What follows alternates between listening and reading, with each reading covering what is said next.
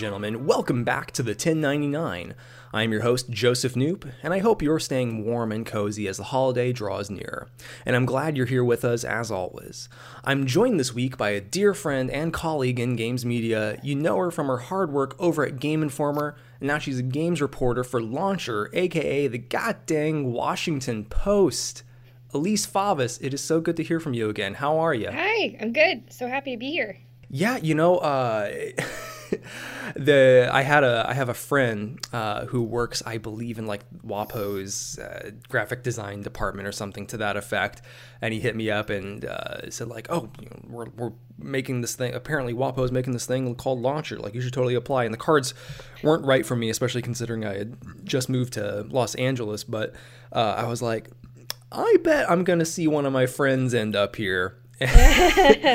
and lo and behold, not just you, but also Gene Park, who was on the show about maybe 2 months ago talking about Evangelion when the show kind of relaunched on Netflix, and he wrote a really beautiful little personal essay piece about his depression and how Evangelion helped him through that, or at least helped him recognize his problems. So folks, if you're interested in more general Washington Post stuff, you can always check out that episode 2 with Gene Park. But yeah, long and winding road. There's no easy way to start a conversation like this, I guess. We are two birds of the same feather. Yes. We both started out as Game Informer interns. I think you were maybe a year before me or something to that effect. Yeah, I was. Or were you? You weren't after me. No. I was before you, but I think just like maybe 2 terms, maybe even 1 term before you. I remember you came on pretty soon after me. So I was in 2015. What year were you? I was late 2015. Yeah. Okay. I know, there you go. I know Alyssa and 2 other guys got the like summer-ish internship. Yes. So and then I got the winter with Marcus and Parker. Got it. And I got to see Reiner cry about Star Wars Force Awakens at the end of my internship, which was great. Of course he did.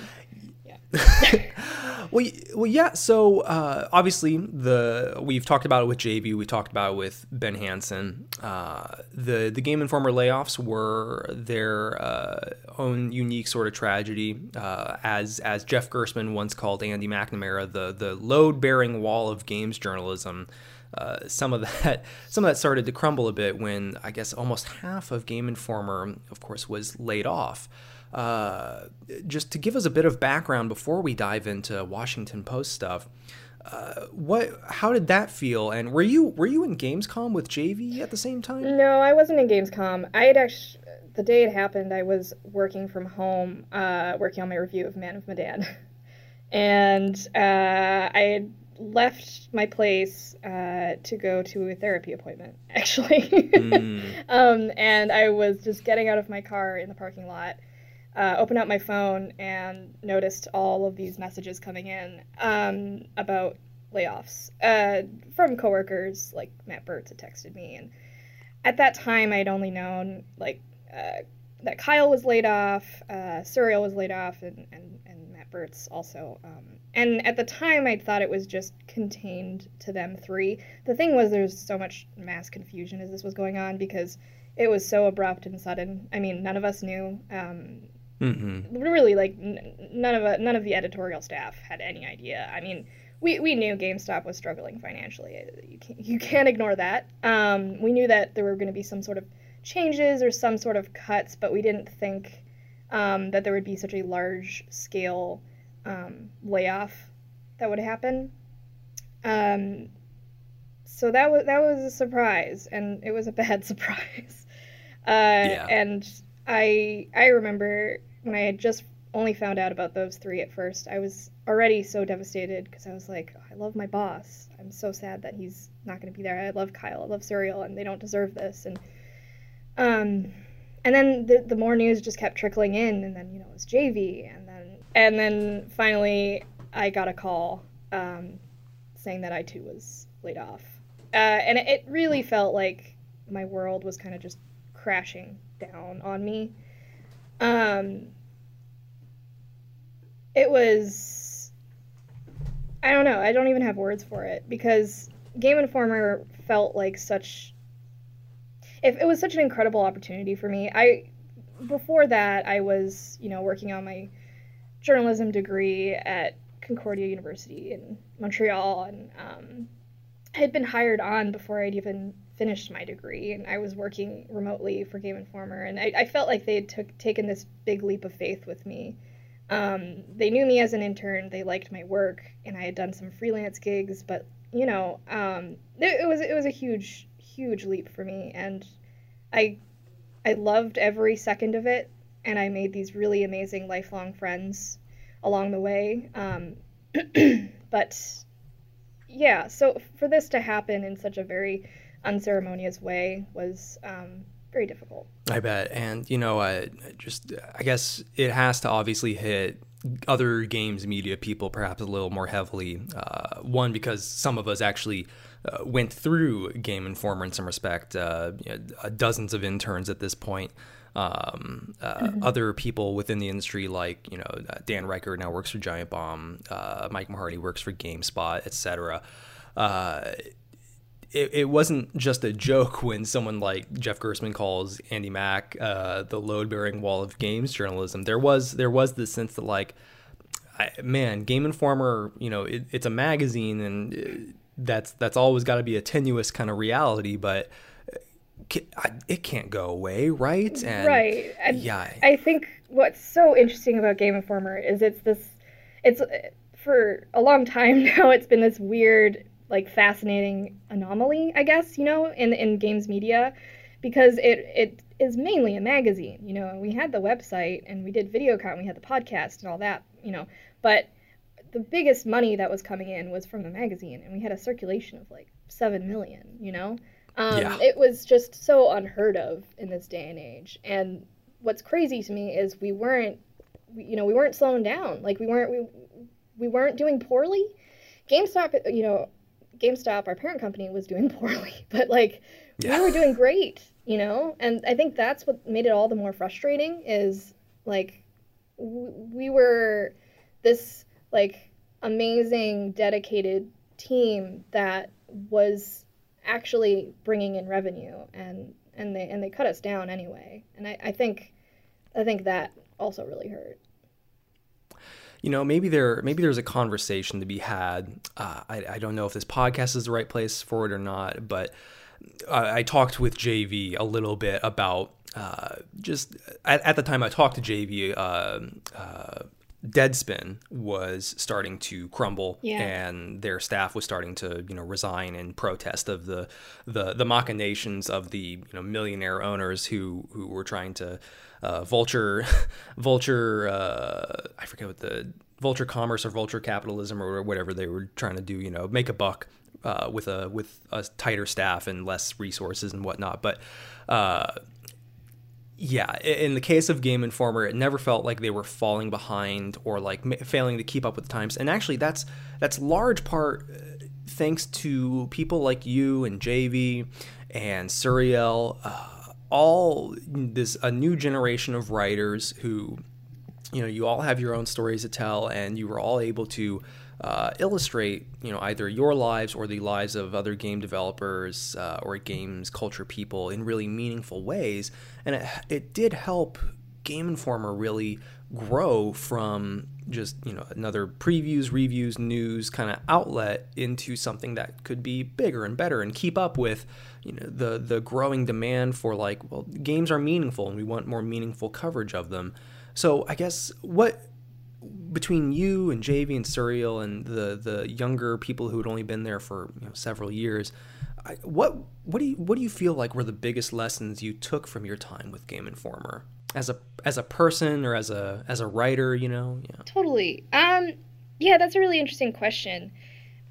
I think you put it really well in terms of Suriel, JV, and I, and Leo, and that group was very much, I think, the next generation of Game Informer.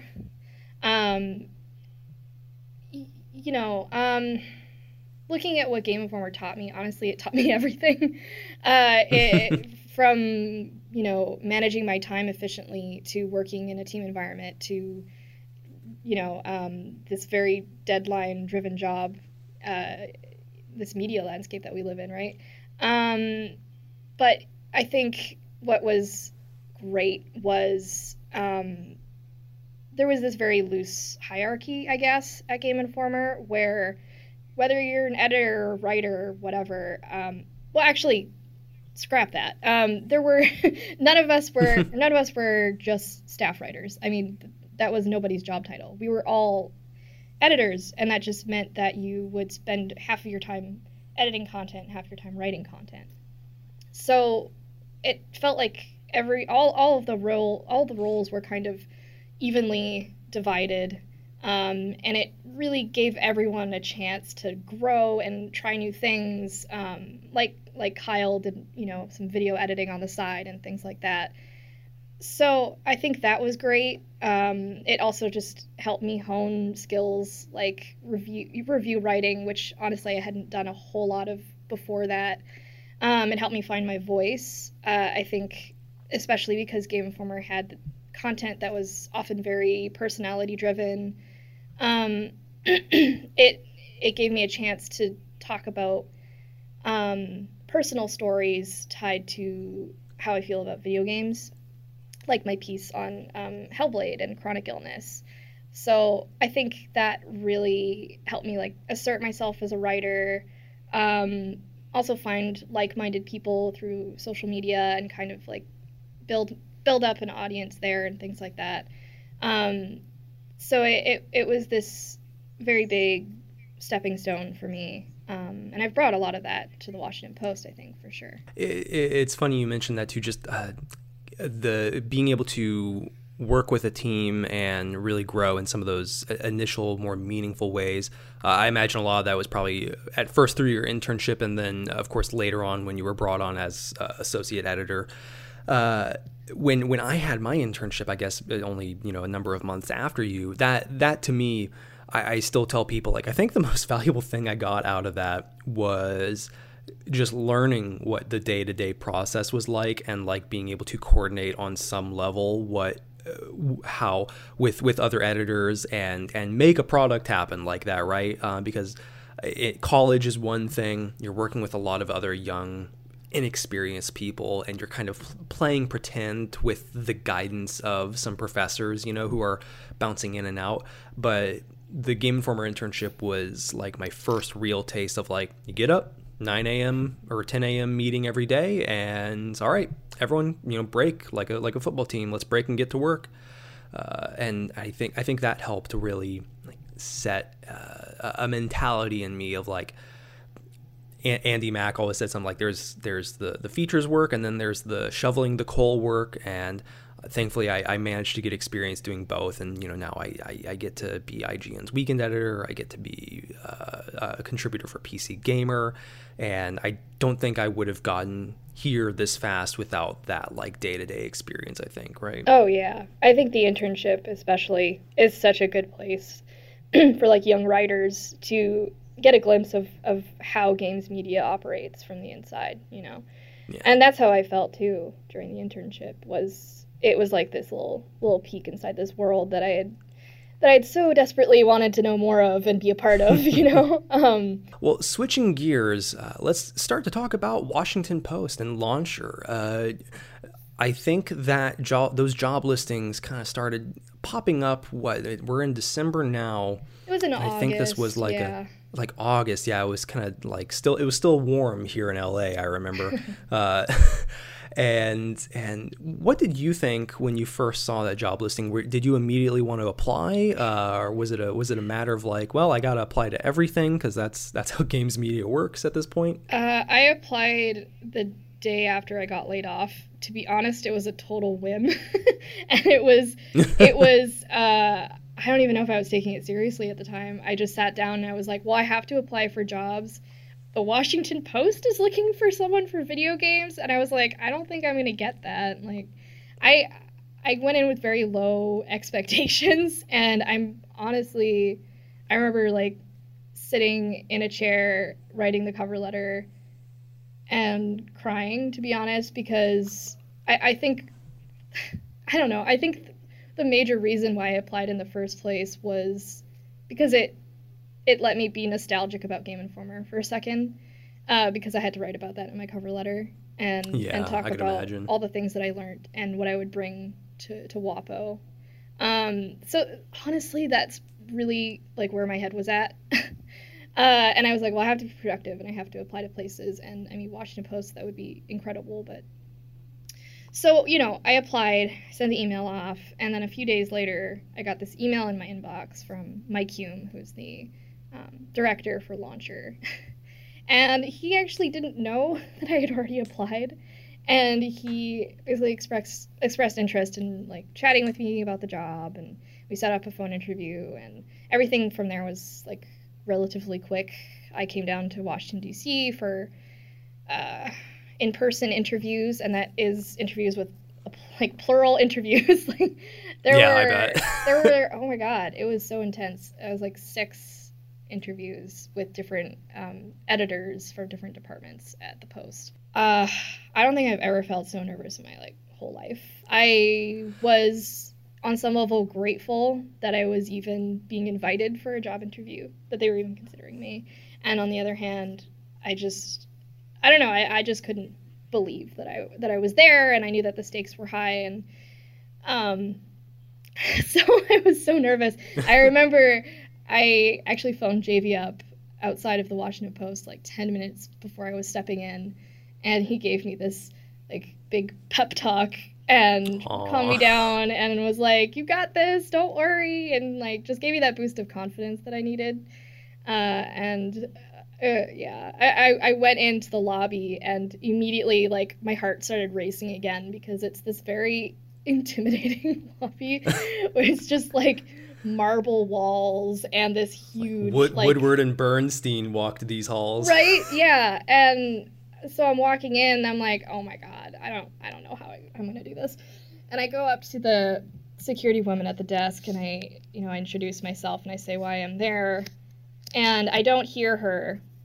She says something, but I don't catch it, and I don't remember what I had said. Oh yeah, I said, oh right, yes, I'm here to see Mike Hume. And she says, no, your name. I was like, oh, okay. Yeah, my name's Elise Favis. I was just like, oh, this is such a bad start. Anyway, everything turned out fine, obviously, because I got here. It's that Midwest kind of colloquial charm, butting heads with the like East Coast DC, like, no, I said your name. Yeah, and I think that was my first dose of like the differences in tone and people here. Obviously, like you said, like the Midwest, I lived there for like 3 years, right? And I was so used to Minnesota nice, and coming here, people are more brash sometimes, but yeah. Do people on the East Coast say "ope" whenever they bump into somebody? Definitely not. At least not from what I've seen. That is a weird thing. I never did that. I mean, I'm Canadian, but... Yeah, you're Canadian, so I think maybe you escaped that. But I catch myself now that someone on like Twitter, made a joke about it. I catch myself every time and be like, oh, I just said "ope" like some Humpty Dumpty like Midwesterner. Oh no. Yeah. I gotta ask, be it on the job application itself or like maybe during your series of interviews, did it seem like Washington Post was asking for anything different than what you experienced when you were getting the job at Game Informer? Like, 'cause Game Informer, as professional and wonderful as it is, that is a place where all of you show up in, your jeans, your t-shirts, and like, of course, the, right. the whole place is decked out with geeky stuff. WAPO may or may not have a different vibe. Did it seem like they were asking for really tough, rigorous credentials, or was it more of like stuff that you had kind of already accomplished in your time as a associate editor at GI? So you mean when it comes to my skills? Well, just like what did that job application say? Did it say like 10 years of experience, required or something crazy like that? No, it wasn't anything crazy like that. They asked for 3 years experience reporting. Well, there you go. So I had the exact amount that they needed. And they wanted someone who had video game knowledge and esports knowledge. And they were also looking for someone who is capable of looking at video games through a more culture lens. So turned out that's what I love doing. So well, tell me about what is the place itself like? I mean, I am a fan of Washington Post. I pay them, I think like $50 to $100 a year for my subscription, and I gotta imagine the place is an entirely different world, visually and thematically than a place like Game Informer, which is just like 2 floors on a Minnesota office. What's the place like, and what are the people like there? Oh, it's so different. Like, Game Informer looks like I don't know. I love Game Informer, but it has this very homey vibe. Like, you can just walk in and you're like, you feel like you could just go chill on a couch. I don't know. Mm-hmm. Here, it's different. It's a way bigger building, and it's a way bigger company. We have like hundreds of employees here. It is a very modern office building. It's only a few years old. I'm not sure how many years, but it's not terribly old. They were at a different location before, so it's got these gorgeous glossy white walls and these glass rooms. Actually, I'm in one of them right now, and it's really cool because they have these like glass panels where all these big headlines from the Post's history are just like inscribed on those walls. So you have like Nixon resigns, for example, and it's really cool. It's like the style of the place is phenomenal. Atmosphere wise, it's more professional than Game Informer in terms of like, I don't know, it's not crazy different, but I'm not going to show up in a t-shirt. But wearing sweaters and like black jeans has been my go-to right now. And that seems fine. It's you don't have to be terribly fancy at all. Some people, it really seems to depend from department to department. I've seen some people in the newsroom wearing like blazers, and then I see other people who are, much more casual. So we're on Launcher is definitely more the more casual side. Tell me about the people.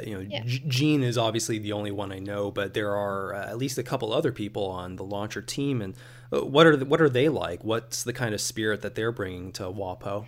So Gene is awesome. He's really funny, and I'm really glad that I get to work with him. He's been with the Post for a number of years, 4 or 5 years, and he was public editor for a while there. Yeah, he was like the Reddit guy, basically. Yeah. So he already had the Reddit AMA kind of guy. Yeah. Totally. He already had a pretty big following, and he already talked about video game culture quite a bit on like Twitter, and did some stuff on the side every once in a while. Like, he wrote the Spider-Man review when that came out. So Gene is great. And then we have Mikhail, who is the assignment editor.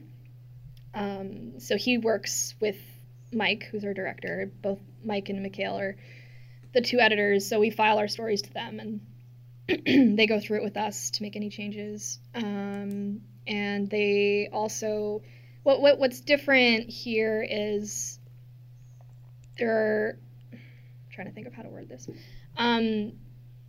There are more, I guess at Game Informer, it was a mix of assignments and pitches that you would do, but when it came to features, you were never assigned anything, really. Like, for the most part, it was almost always like your own brainchild and your idea that you'd bring to fruition. Whereas here, there's more actual like features that get assigned to you. So that is definitely different and an adjustment. But yeah, there's still a lot of things that I pitch as well. Okay, sorry. Going back to the people. No. I was gonna say, like, I certainly hope that, yeah, there's still obviously opportunities to pitch, because yeah.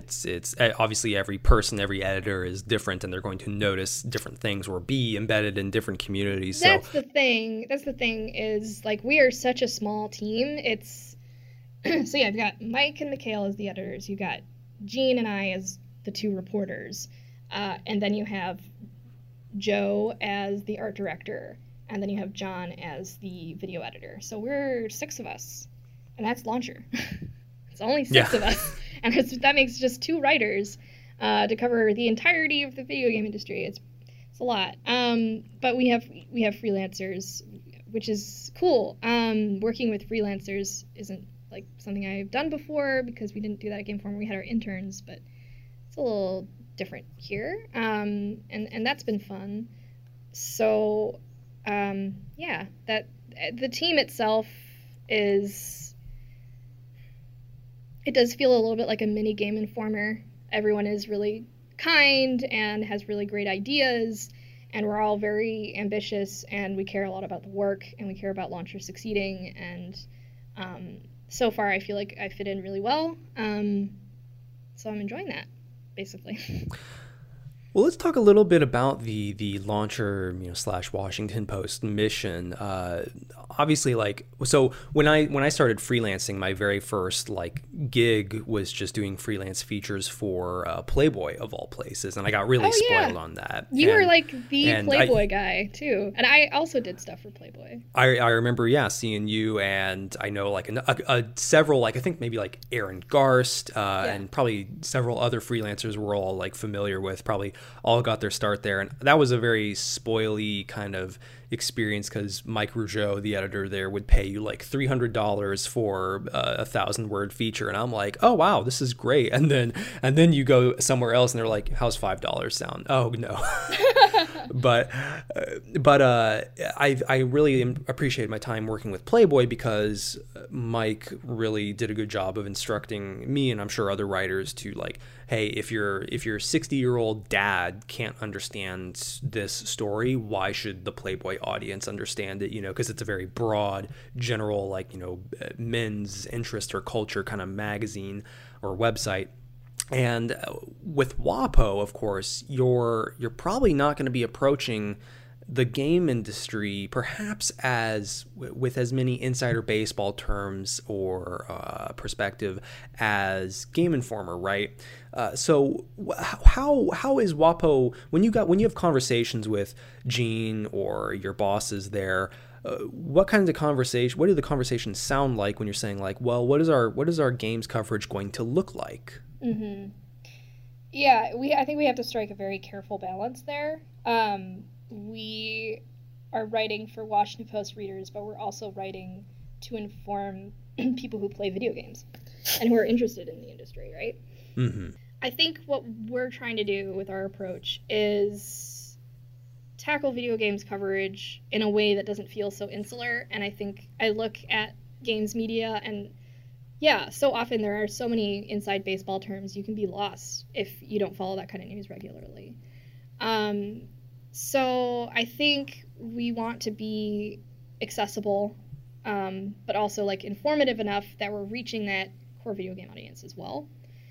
And I think we do that best when we are tying video game news or reviews to culture or real world events or trends.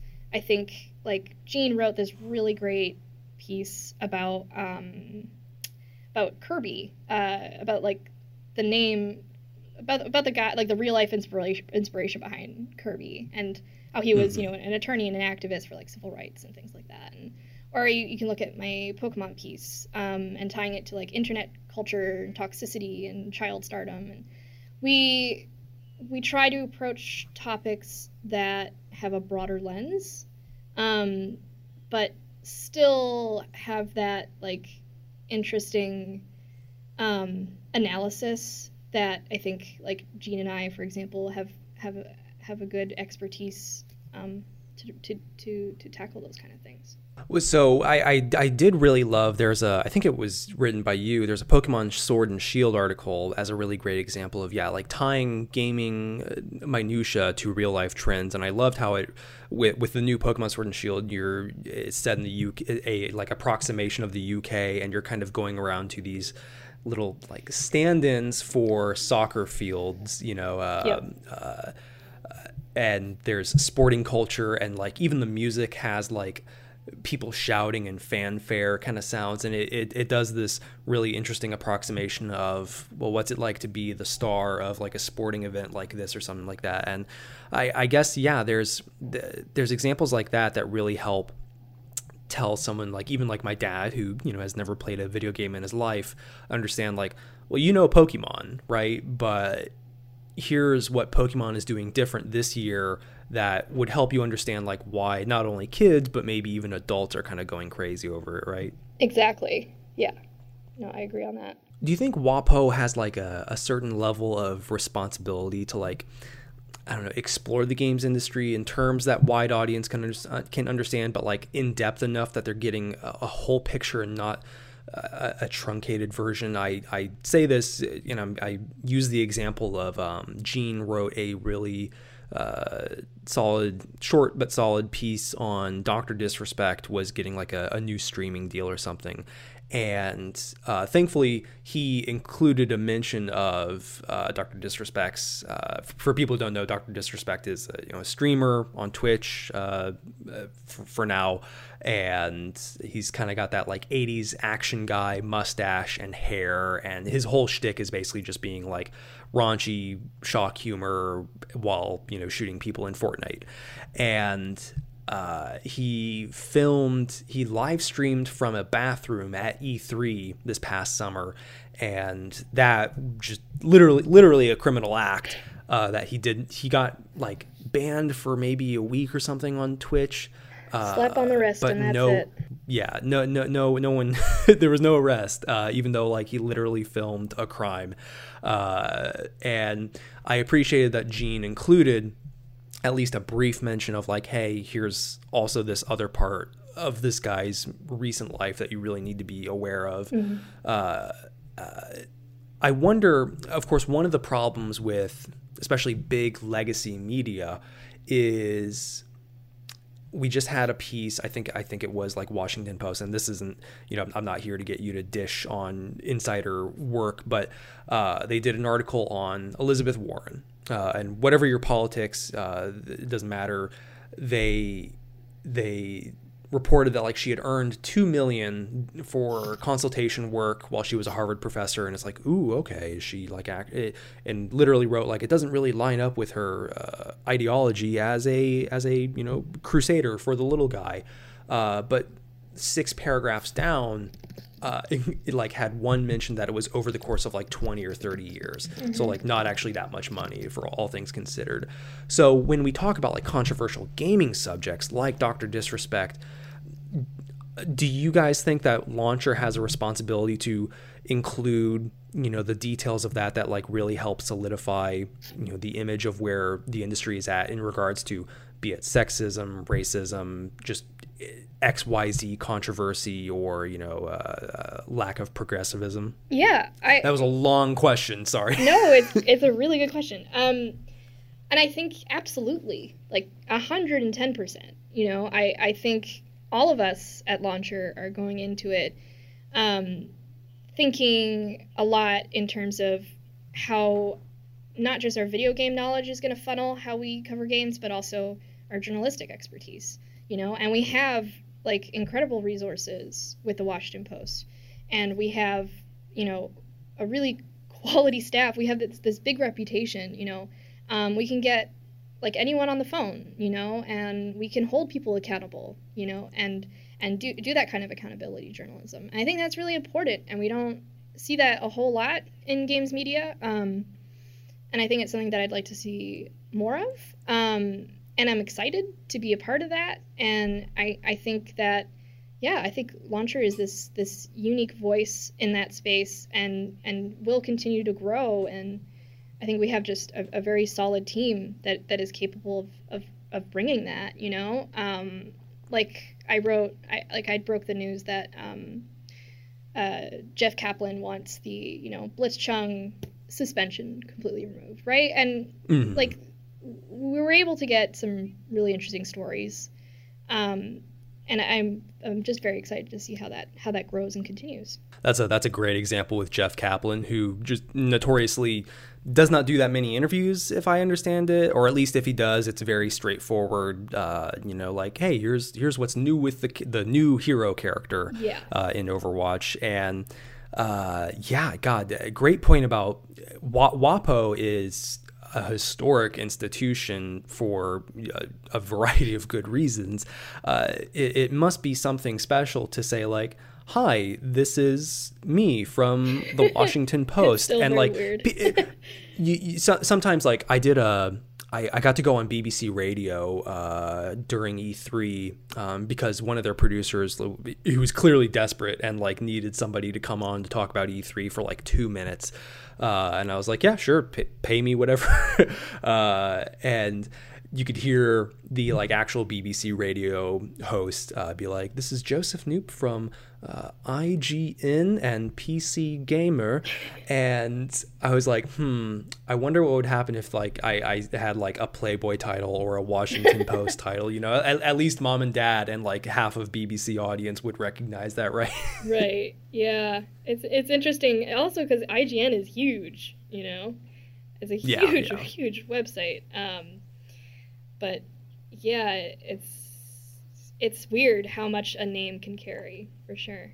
It's fascinating and yeah, it's great. If I may ask, like, when you've been interviewing someone like Jeff or someone else, like, do you think that your subjects are kind of approaching their interviews a little more differently, knowing that you're from the Washington Post and not like goofy fun IGN? Goofy fun IGN. Yeah. You get a variety of reactions. Sometimes I've noticed a little bit with video game PR reps. Sometimes there's a little bit of hesitation or scrutiny. I don't know. Of you're not a games media, you know, like your mainstream media, and I don't know. Yeah, I think the reason he was so candid was also just partly like lucky timing on my part, you know, and I think and frustration. I don't think I had to like probe him a little bit on that subject because at first he was kind of like, oh, I don't want to talk about, you know, how that affected my team, and I was like, well, how did it like personally affect you? And then he talked about like his own personal feelings. So I don't know. But yeah, I think the Washington Post name does bring a different expectation, I guess. Yeah, I could imagine like broader games media, of course, especially with writers like you, JV Surreal, etc., and all the various, you know, features-oriented outlets out there. There's a push, of course, to make games media more than just here's the latest trailer, here's the latest like release date news, etc., and really go in depth. Like IGN, to their credit, for as goofy and fun a reputation as they might have, or as broad a reputation as they might have, Joe Screbbles, one of the UK editors, just put up a like 10-minute video and like probably a 5,000 word piece about the lie that helped build Nintendo, and it's like one of the most fascinating little pieces I'd seen out of the website in a long time. And glad that, like, you know, stuff like that can still exist. But my point being, when you're, even with this podcast, you know, when I'm interviewing someone, especially someone with like a level of gravitas to their name, there's a self-expectation on myself to not just do the like talking to Chris Avallone yesterday. We were talking about like Star Wars lore because of course he wrote Jedi Fallen Order, and I didn't want to ask him just general questions of like, what's it like to write a video game or something like that. And I guess ultimately I'm saying that I'm glad Washington Post is writing broadly, but not so broadly that's like, well, what did I get out of that? You know, it was actually breaking, meaningful news to hear someone like Jeff Kaplan say like, oh yeah, the Blitzchung controversy, et cetera, et cetera. So good on you in that respect. Thank you. I think we'll wrap up with one little last question here. I do have to wonder, how do you think Washington Post and Launcher are going to cover some of the bigger like events? Are you guys going to the Game Awards later this week? We're not going to be there in person. We're going to be covering it from the live stream. We have to really pick and choose about what events we want to attend in person because of just being a small team. But we're going to be at, the major stuff. Like, we're going to be at DICE. We're going to be at GDC, E3, obviously. Maybe Gamescom. I don't know yet. But yeah, we've got to be very choosy about where to best put our attention and efforts. Yeah. So, we're definitely talking about that right now.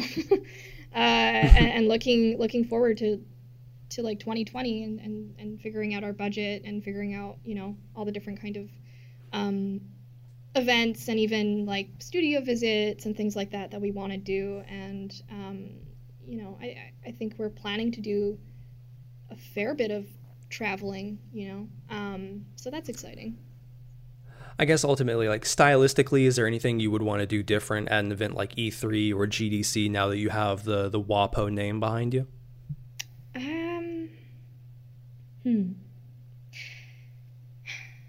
Yeah. I mean, I don't know.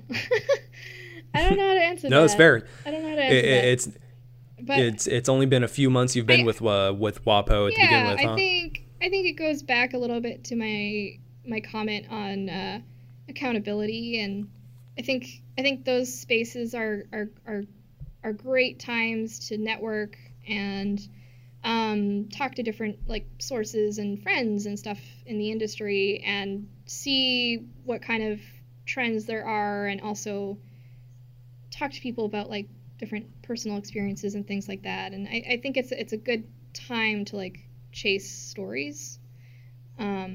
So I think we may go into it with that mentality as well, more so than Game Informer did. Well, hey, I guess so actually, here's the last question. For people, you said you guys are working with freelancers.